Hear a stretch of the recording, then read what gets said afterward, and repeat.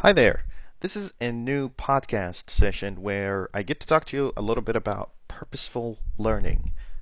Purposeful learning is mainly around, chasing knowledge for a particular purpose more than just, the purpose of knowledge itself. Like you'll see a lot of people kind of thinking, the most knowledgeable people out there are those who seek knowledge for knowledge, and that's kind of a weird kind of impractical concept for me because, knowledge is just a tool, and, if you have this particular tool, you should be, learning it or, kind of honing that skill set so you can achieve a particular goal. Otherwise, you're just going to end up hoarding a lot of, information and you just don't know what to do with it. You don't know how to employ it into something that's more meaningful and more impactful and purposeful.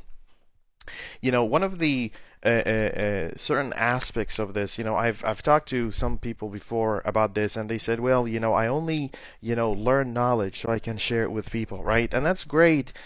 Short term, it's great, but from a passion standpoint, from a purpose standpoint, I think you should be shooting for something a little bit higher than that. I think that, you need to come up with an idea that's, kind of more impactful for the world. Something that is, like creating a new product or a new system or a new app or a new thing out there that should, kind of help people go from point A to point B. Otherwise, your impact, your visibility, your ability to kind of, reach out and change the lives of so many people is going to be very, very limited to people who may or may not be also just knowledge seekers for the sake of knowledge.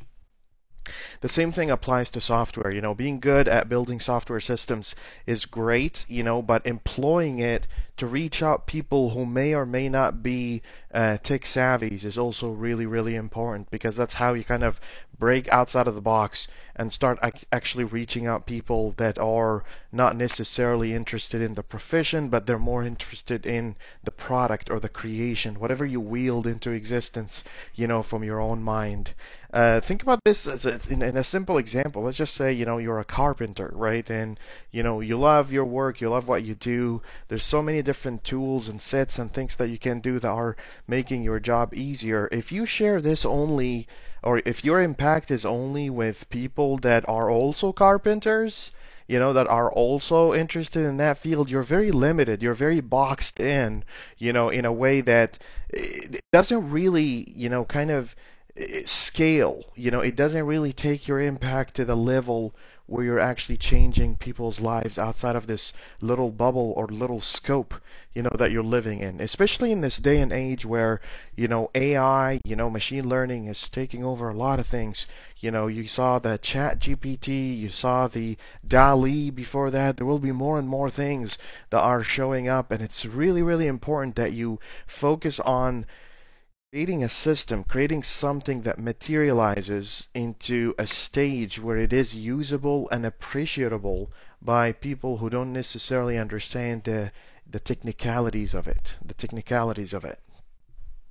And it all comes back to defining your purpose, right? Defining your purpose is very, very, very important. As I said before, if you need to kind of see what a purpose look like, I talked, in the past a lot about the idea of like my own personal purpose is to, as much as I can within my lifetime on this planet, to kind of contribute as heavily as I can to the survival, evolution, fulfillment of mankind. That's my purpose, right? That's the one that I found for myself, that I designed for myself. But that doesn't necessarily mean that it is the purpose for everybody else, right? It's a great purpose.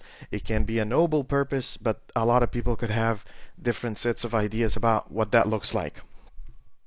So, if you have a purpose, when you define a purpose like this, survival, evolution, and fulfillment of mankind, okay, so writing software or teaching software could probably impact the very, very small group of people that are interested in tech. You could help them get a job, get a position, get survive, in one way. But in no way, shape, or form will it be able to reach out those who, don't have that kind of privilege, the advantage of, knowing how to, navigate the internet, or knowing how to work with technology and programming languages and stuff like that. It's not going to impact them. And these folks are the these are the 90, like software engineers are 0.24% of the population of the planet, right? So there is literally, like with a small fraction, 99.9%, right? zero point 0.9 or 0.8% of people out there that don't understand software. They don't understand systems. They don't understand coding, right? How does what you do every day impact these people? How does it reach out to these people and help these people and change these people's lives? This is the trick right here. This is the point, right? This is the click, right? Can you actually use this knowledge, that you have been hoarding or gathering to actually build things that are truly useful to people, right? Our world today has a lot of problems, right? Misinformation is one of the biggest problems that are kind of ravaging the world today. People, get fake news around the clock. They get all kinds of different, misinformation all the time. Can you actually use software to materialize into a product that is being used by someone that doesn't really understand how software works, to kind of help them, make better decisions? Can you write software that can save lives?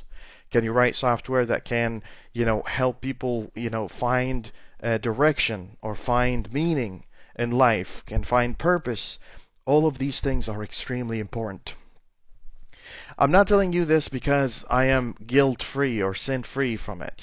Sometimes I get too deep into the tooling that I forget the higher purpose of what we do. And the higher purpose of what we do is to be able to kind of, reach out people that, are not necessarily as savvy as we can be in technology, and actually change these people's lives, actually help these people kind of live a higher quality of life, right? Just like the doctors, right? If when you get sick, you go to a doctor, the doctor takes care of you, they do their tests, they do their, analysis, they do their examination. You don't know how these things work. You don't even know how these machines work, right? You don't know what they had to go through to study all these little details.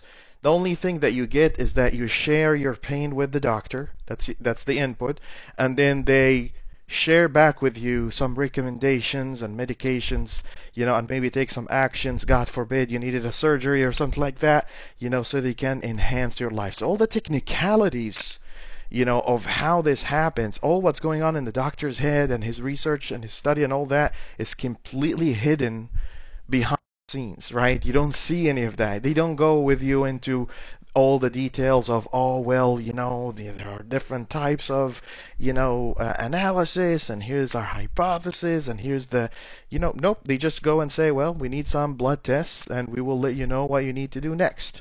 And that's it, right? Take that example, because I personally think doctors, people working in the medical field are huge contributors to the survival of mankind. Huge contributors. These are the folks that are keeping people alive, God willing. They just do their due diligence, and, people kind of snap back in, snap out of the issues that they had. We used to have polio that used to kill a lot of people, and now we don't. Influenza, the little flu shot that you take, it used to kill millions and millions of people, and continues to actually, kill a lot of people. And thanks to the, blessing of science and people that are working diligently into trying to tackling these issues, it's a lot less of a concern today. So doctors contribute to the survival of mankind. Great example for you to think about when you're, working as a software engineer. What's your impact? What's the end result, right? Are you just that person that's sitting there in a corner, just playing around on their computer? Just, okay, let's build an API. The API will basically help someone have an extra emoji in their in their messaging app? Or are you willing to work on something that can actually bring your genius, your code to the street? Bring your code to the street. Bring your talent. That whatever you materialize and wield into existence, bring it out to people that don't necessarily understand how software works. And this is To be honest with you, like this is a very important aspect that every software engineer there has to be factoring in when they're developing systems. As I've said that before, I'll say it again. If I said it once, I'll say it 100 times. Don't just try to build something for yourself, something that you would personally use. This is how you kind of find your genuine idea. Every person out there has a great idea. They just need to dig enough in, so they can find that genuine idea and change the world. Something as big as electricity. You just need to focus. You need to think about what you were meant to do. What's your genuine idea? And bring that idea out into existence and use the right tools to make it happen, right? So think about that idea. What do you want to create?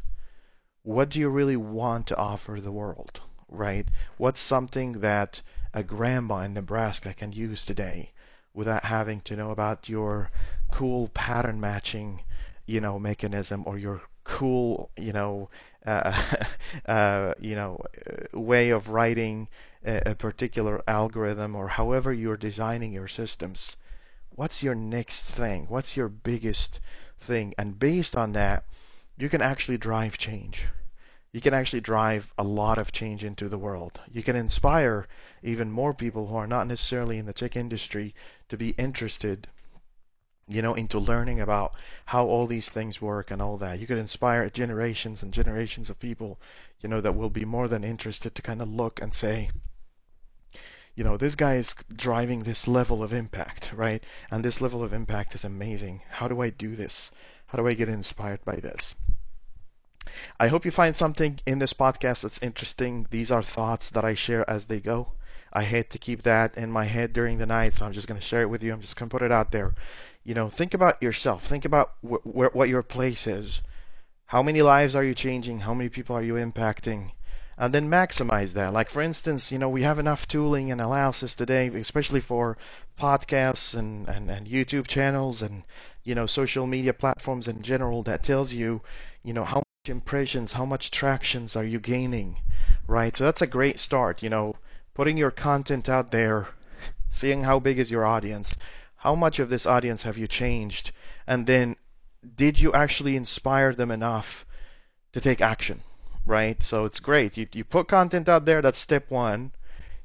Getting this content to be viewed by people, that's step two. And then taking people to actually take action and actually be inspired by it and actually use the tool, or, share the content, or whatever action that comes out of that. That's the big part, right? That's the part where you're actually truly making change. You're making impact.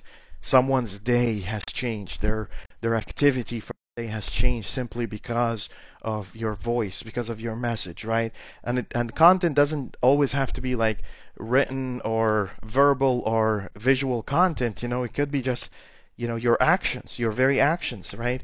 You could change the world with your very actions. You're sitting on a train or in a coffee shop and you're using a certain app. Someone sitting next to you, they see that. That's content consumption, right? And this content consumption could change someone. It could make them actually change their minds, about how they use something. Enlighten people, right? Share this with people. Evolve people's minds. Drive people into a higher and better quality of life. Drive them into much more happiness. There's a lot of sad people out there. There are a lot of depressed people out there. There's a lot of people that are going through some really difficult times. What are you doing to kind of change that, right? You have to start with yourself and then start reaching out to others, right? And sometimes bringing happiness to others reciprocates. It automatically kind of fires right back at you in a good way and kind of brings happiness to you too. I hope you find this a little bit useful. Think about it. See how far you can drive this, and reach out if you have any questions. Thank you for listening in. Take care.